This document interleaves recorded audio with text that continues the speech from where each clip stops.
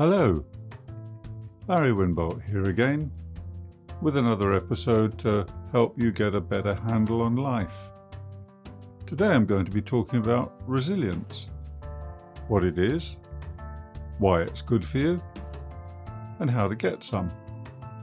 Or, if you already have it, how to improve it, how to build more resilience. Now, years ago, when I was working more on a daily basis with organisations in helping, as it was called then, upskill staff, I was working in corporate training, very invested in improving the quality of life of their staff members, of their employees. But there was one thing that was taboo. I'm talking around 20 years ago or more now. And that taboo word was stress. You couldn't mention it. And then gradually, as it became more and more as a threat to productivity and people's welfare, companies were saying, well, come along and do some stress awareness training for our staff, but we only want you to deal with the stress that relates to their work.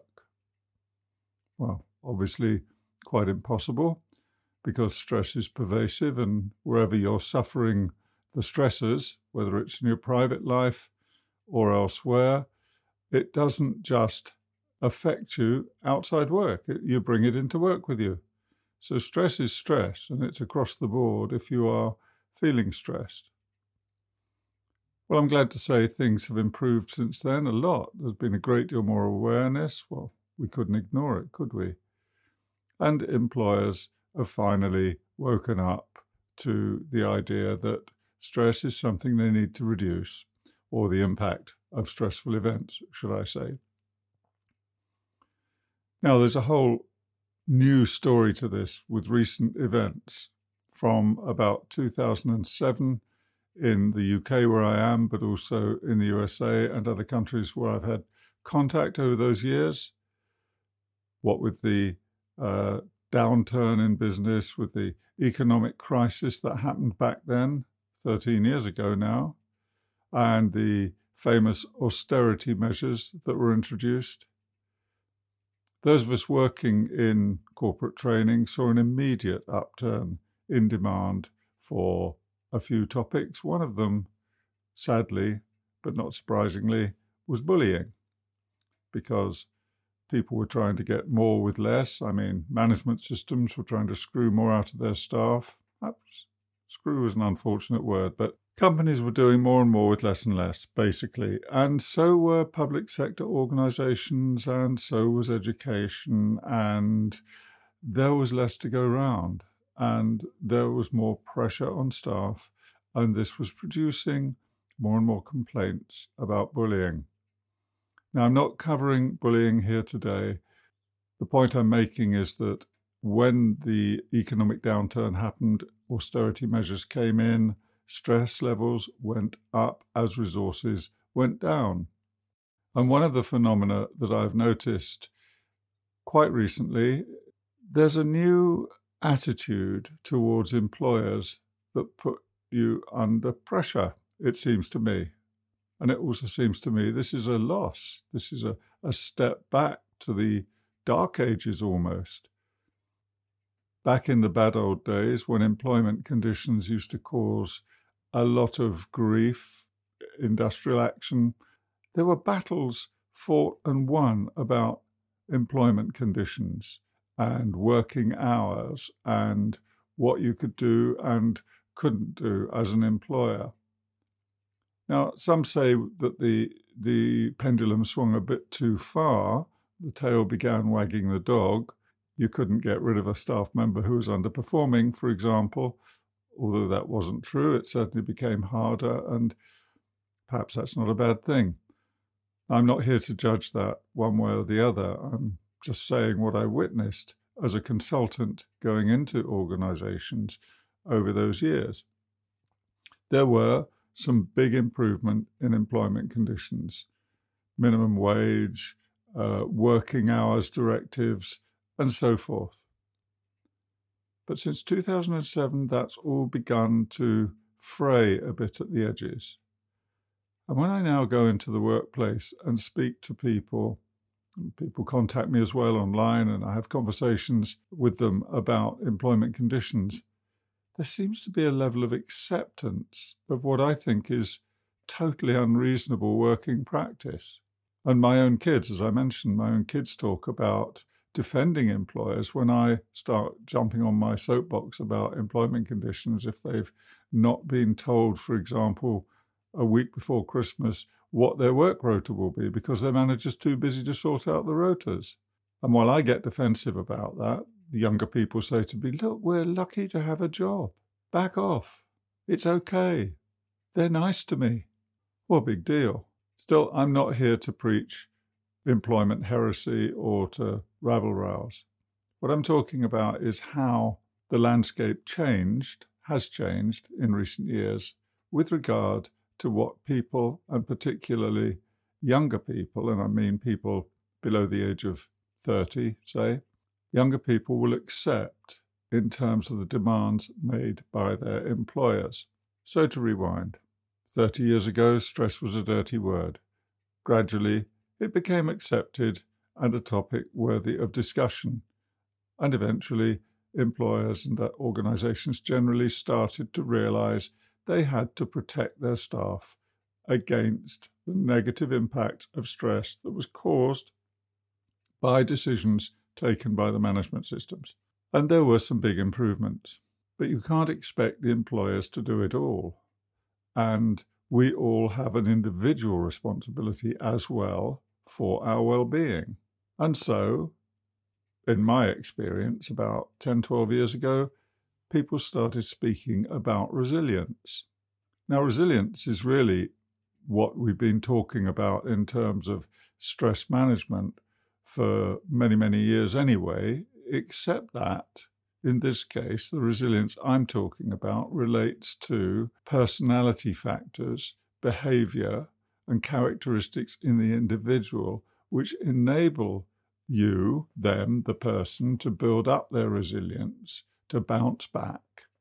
And so really what I'm talking about here is personal resilience, personal robustness, the ability to develop grit, hardiness, these are words that also get used, which have been shown to be hugely protective of individuals, and they help us to work better under pressure. They help us to make sensible decisions. Taken together, these factors allow us to be more robust in life in general, but in particular when we are under pressure, when we are dealing with high demand, unexpected challenge, or even with trauma in the case of a tragic accident, loss, bereavement, or more recently, as we're seeing, the COVID epidemic, lockdown, and everything that goes with it. So if it wasn't already, resilience really has come back to the top of the agenda for most of us, whether we are, as in my case, practitioners helping others, or whether we are individuals needing to weather difficult times.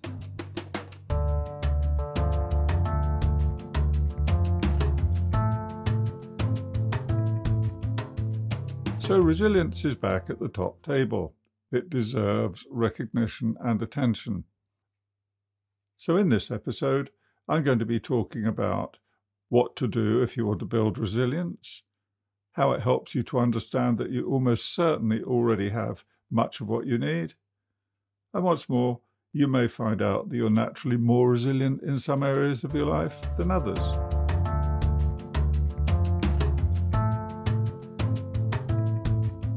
In the sense that it's used here, resilience refers to the ability to bounce back, to function well, or to recover more quickly when you're challenged by high demand, difficult events, and so forth. It's a set of characteristics which allow people to thrive and grow even during challenge or difficulty. Being resilient means you recover more easily from setback, you deal with rejection better, and that stress and pressure are easier for you to deal with.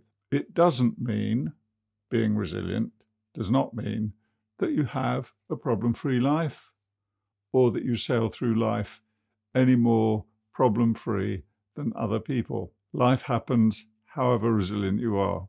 Your level of resilience affects how you respond to life events, how you bounce back, how you recover, and how you function when you're under pressure. It's the ability to cope with stressful events without being overwhelmed. And you can build your level of resilience by adopting habits in how you think and behave, and which are known to foster resilience. By the way, these ideas have come from large research studies. Originally, such studies were carried out in the medical services, in the military, but it's spread over into daily life. And I think it came to the fore, it certainly came to my attention post 9/11, immediately after 9/11, because I was more heavily involved in the workplace then, and there was an anticipation that such an event was going to produce a huge spike in mental health difficulties in the populations most immediately concerned, that is, the residents of New York, but equally the wider community.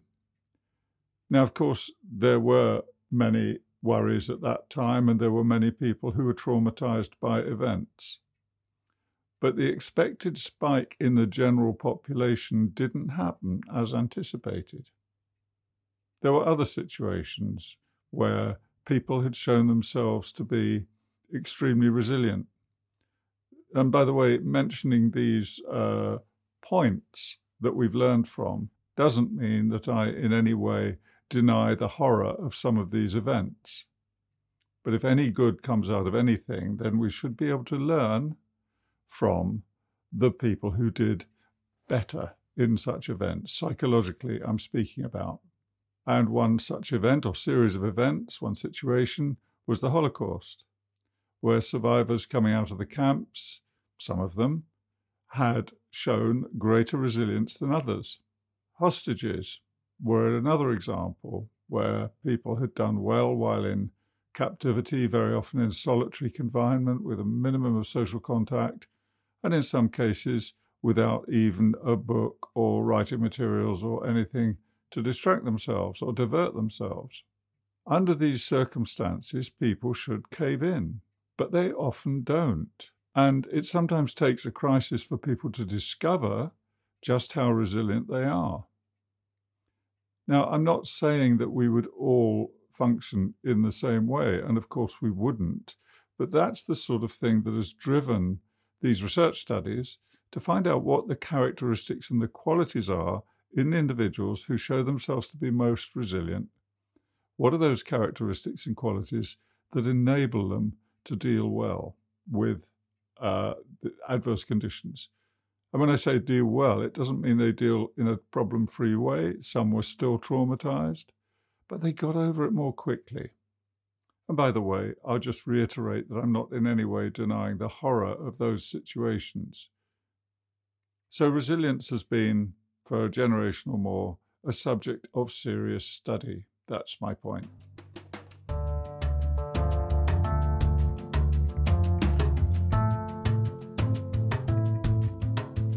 So resilience has been well researched, and there are plenty of good reasons for being resilient and for practicing the sort of practical optimism and positivity that goes with it. People have longer lives for a start. They recover more quickly from illness. That includes post-surgery as well, by the way.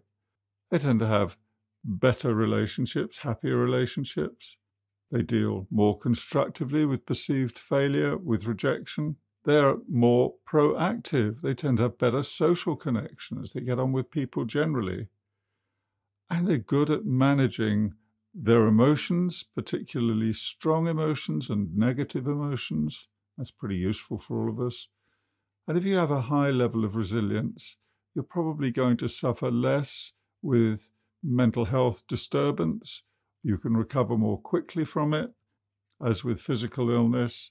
You see change not as a threat, but as an opportunity to grow and learn. And resilient people also tend to have a high level of acceptance for the situation as it is.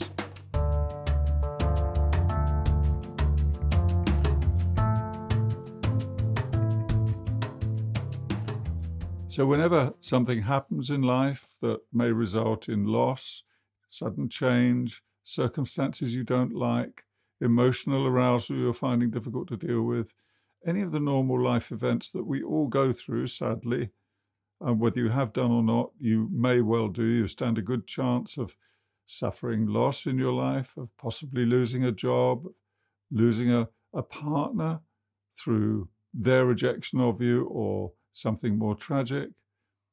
There are many, many situations where it pays us to be on top of our game and able to manage ourselves as well as possible.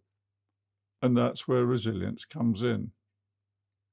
It's often said that resilience is built on a set of learnable skills or learnable characteristics, most of which we already have, at least to some degree. And our level of resilience isn't fixed. You might see yourself as a highly resilient person. Life has proved to me that I'm resilient, very fortunately.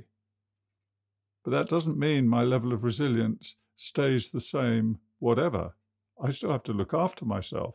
I still have to adopt healthy regimes in eating, sleeping, lifestyle habits, which, if I neglect them, if I drink too much, smoke, turn to drugs, suffer damaged relationships, and don't do the repair work in myself, whatever it happens to be, my level of resilience will wane, it will diminish.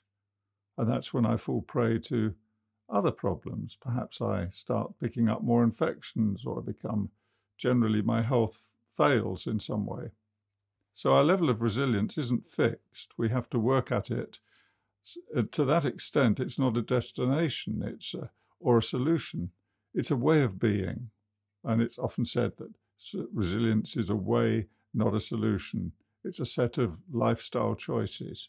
And there are 5 key areas to consider.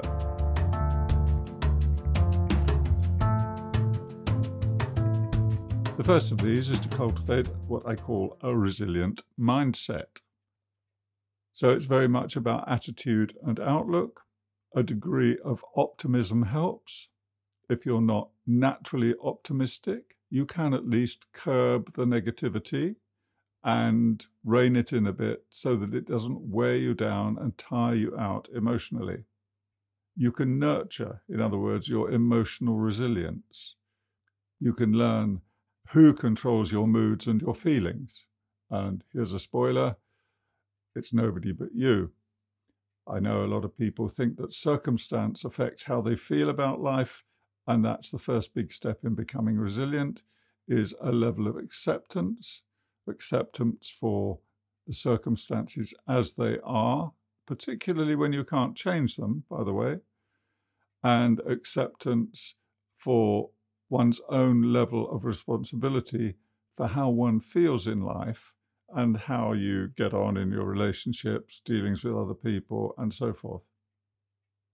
Now, another alert at this point, I'm not saying, as some of those West Coast gurus do, I'm sure they don't all live on the West Coast of America, but as some of those gurus do, that all you have to do is dream and you'll have whatever the universe can offer you, whatever you want. You've just got to be clear about it.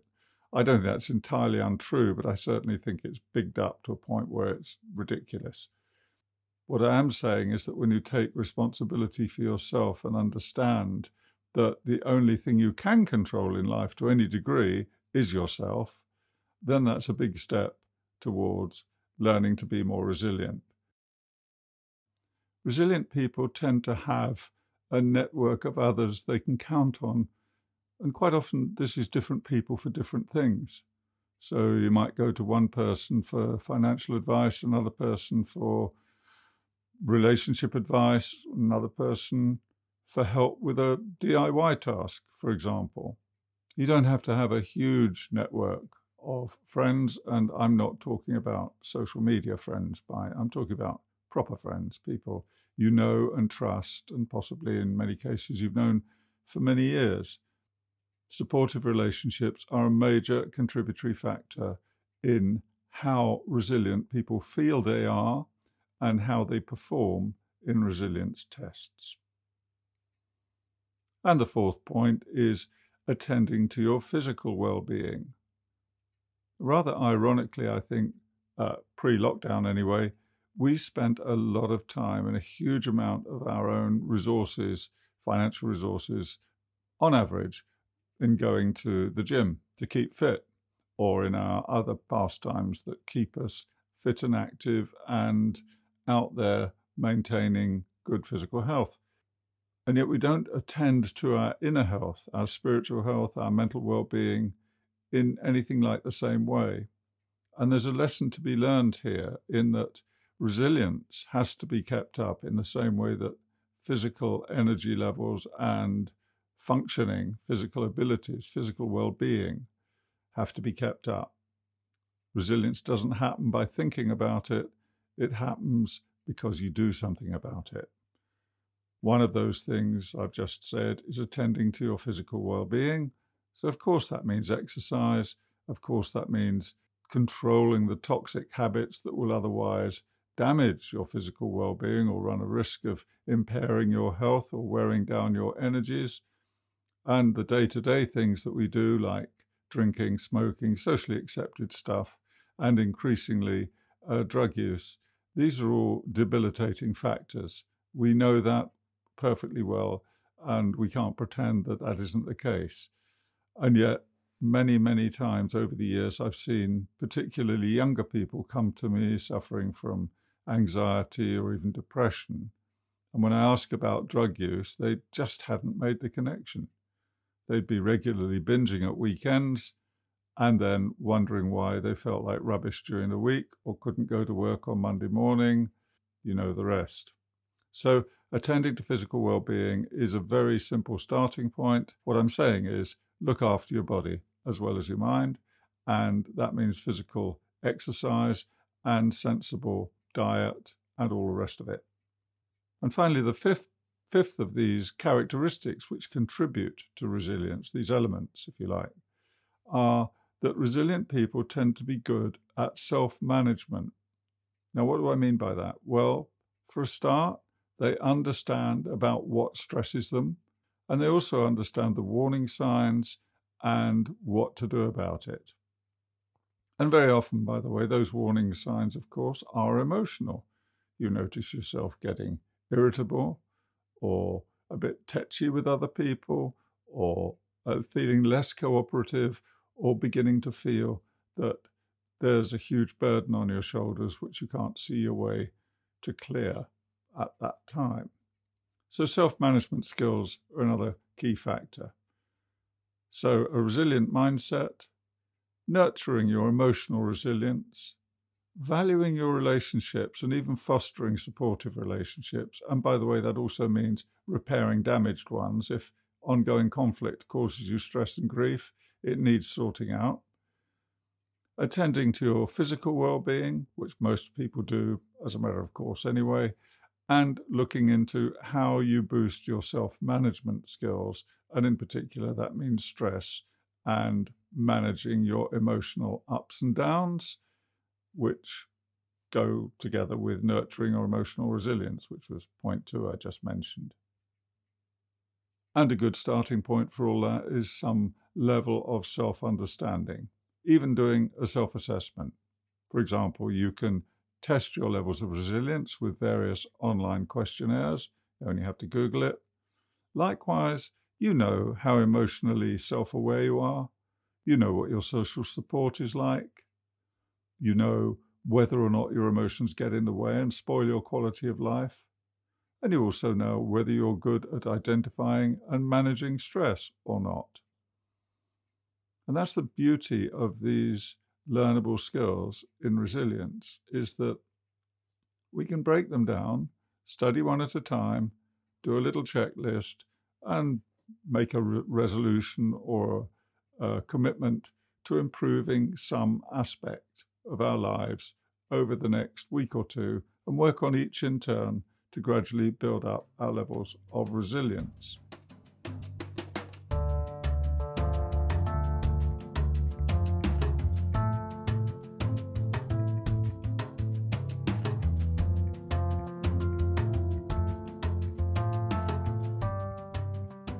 There's a key factor among resilient people, and that is that they have a level of acceptance for events.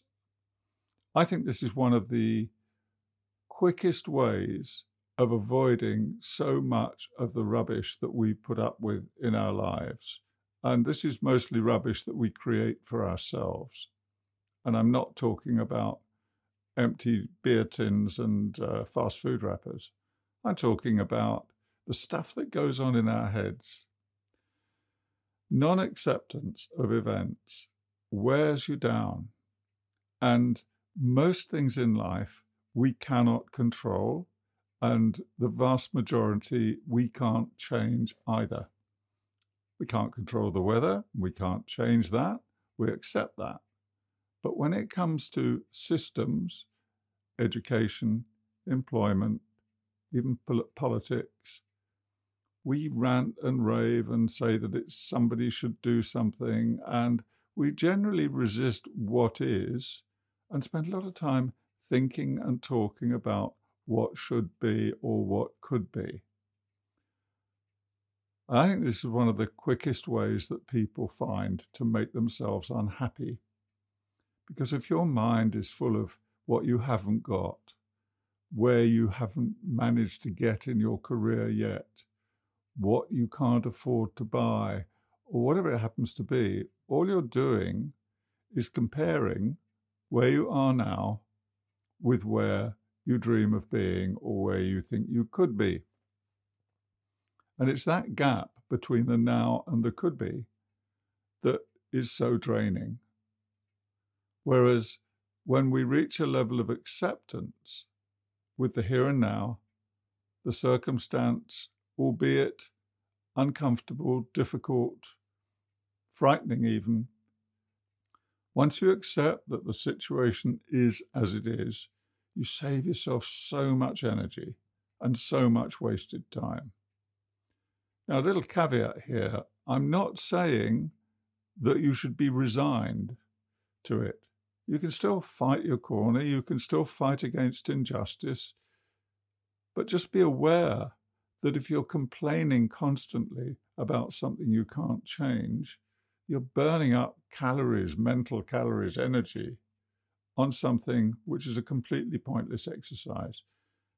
And when you turn to a point in your life where you are in full acceptance of things as they are, you don't have to like them, you don't have to agree with them, but you accept that this is the situation I have to deal with, then you're in a much more powerful position. Another factor that resilient people display is their ability to learn from experience. Every experience, good, bad, indifferent, provides an opportunity to learn something about yourself, about the situation, or about life in general. So resilient people tend to treat life as a learning process. And I know in my own case, I've, for some reason, always been resilient. I guess it's part of my upbringing. My sisters are too, so probably family characteristics played a large part in that, but not by any means all of it, because we've also built on our levels of resilience through learning from life.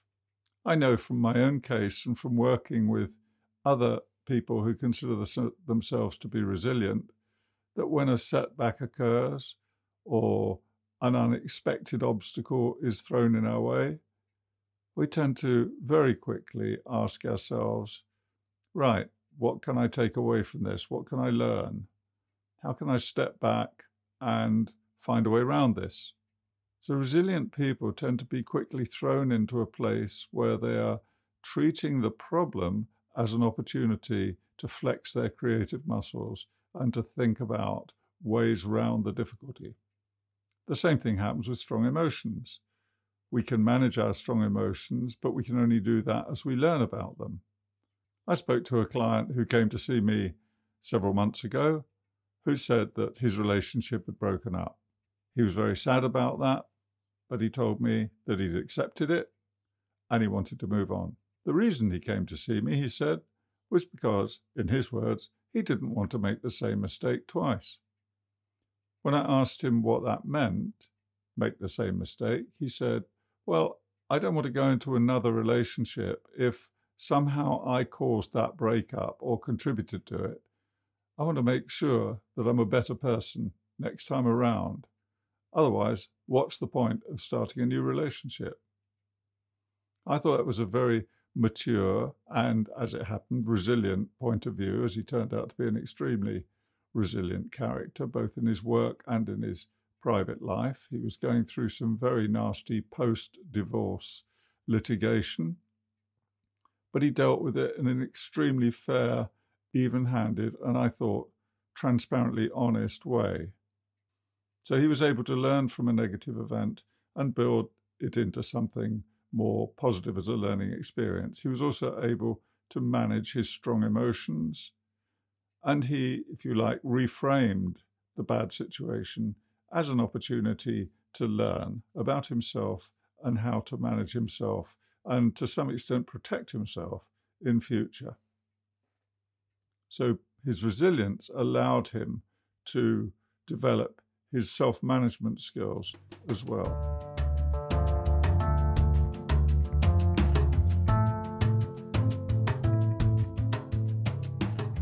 A resilient attitude means seeing life as a learning process, adopting an optimistic outlook. As I've said, you don't have to be a natural optimist, but do curb the negativity. To keep a proactive mindset. So if you're flawed or overwhelmed by a situation, as soon as you start to come back and feel a bit more able to face the situation and deal with it, learning to be able to break it down, and if you can't control the whole thing, just working on the bits that you can manage or you can do something about. Resilient people also tend to cultivate a positive self-image as part of their resilient attitude. Now, a positive self-image doesn't mean blowing their own trumpet, showing off, or being brash or imposing in any way. In fact, they tend to be a bit quieter than the average person about their own talents and skills. But they are self-assured. They know their strengths, they know their limitations, and they're okay with that. And if they have some limitations they think could be improved on, then they do the work. I mentioned supportive relationships. Are you actively connected with others? Do you have people you can trust? Are you willing to cooperate with them?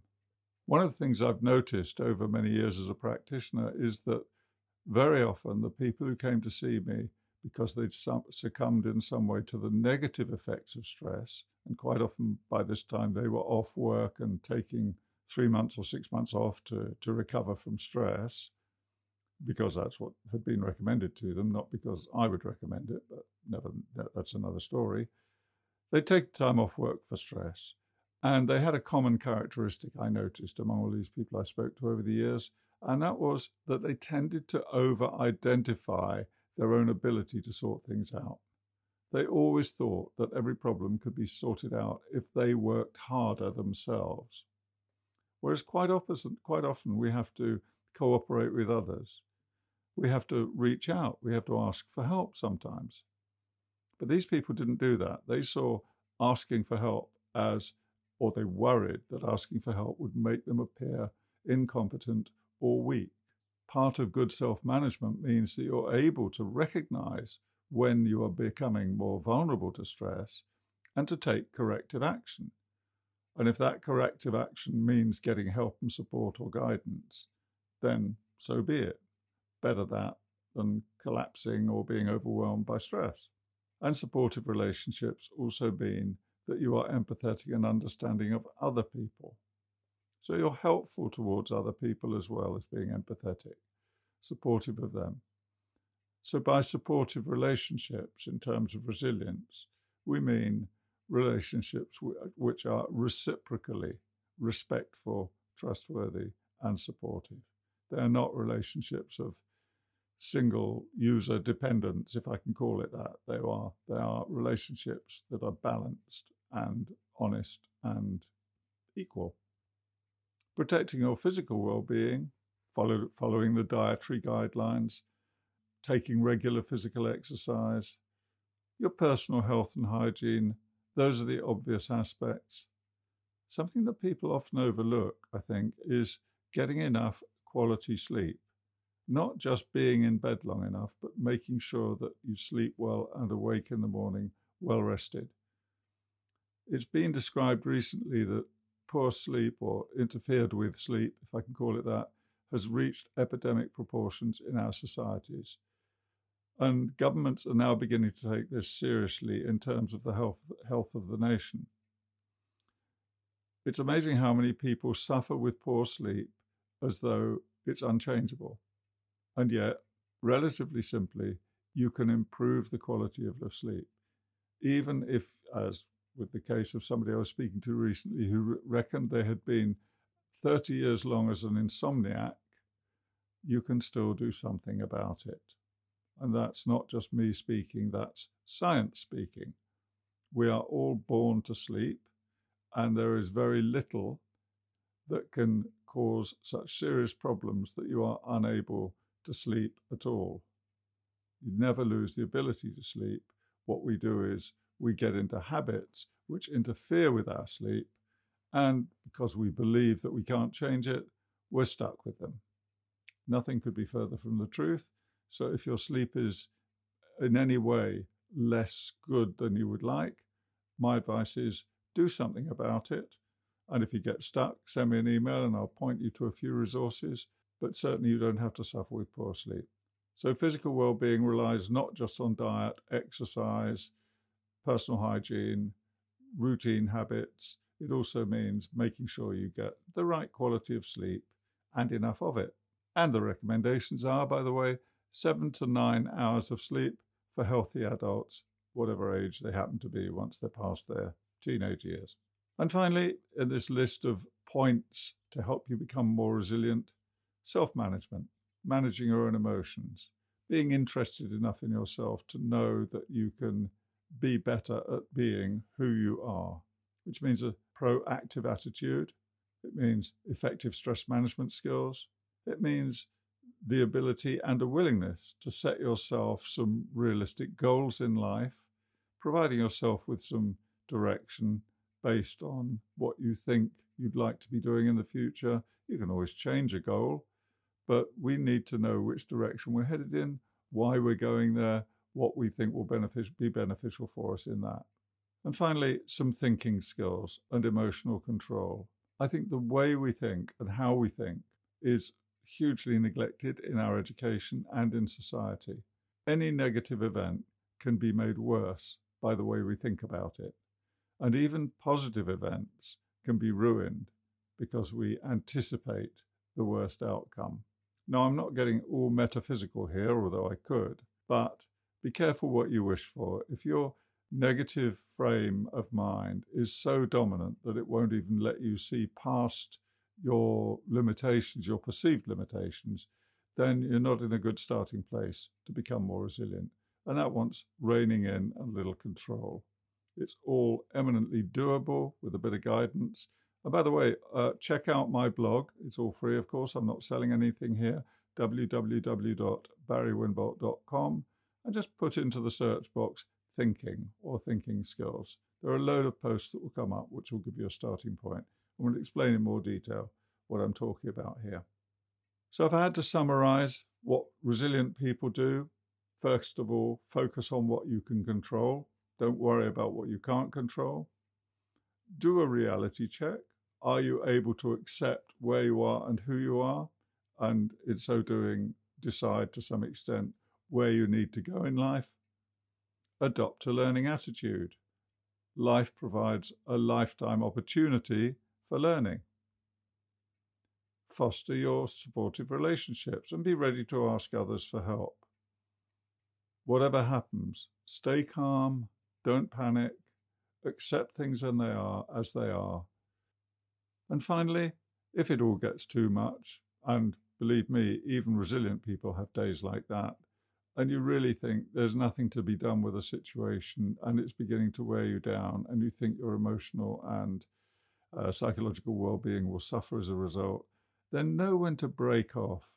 Take a break, distract yourself, indulge in your favorite hobby, do something which changes your thinking, listen to music, do some yoga, Tai Chi, whatever it happens to be. Resilient people have mechanisms, have resources they can turn to when all else fails, in order to just get some me time, take some time out and build up the resources again.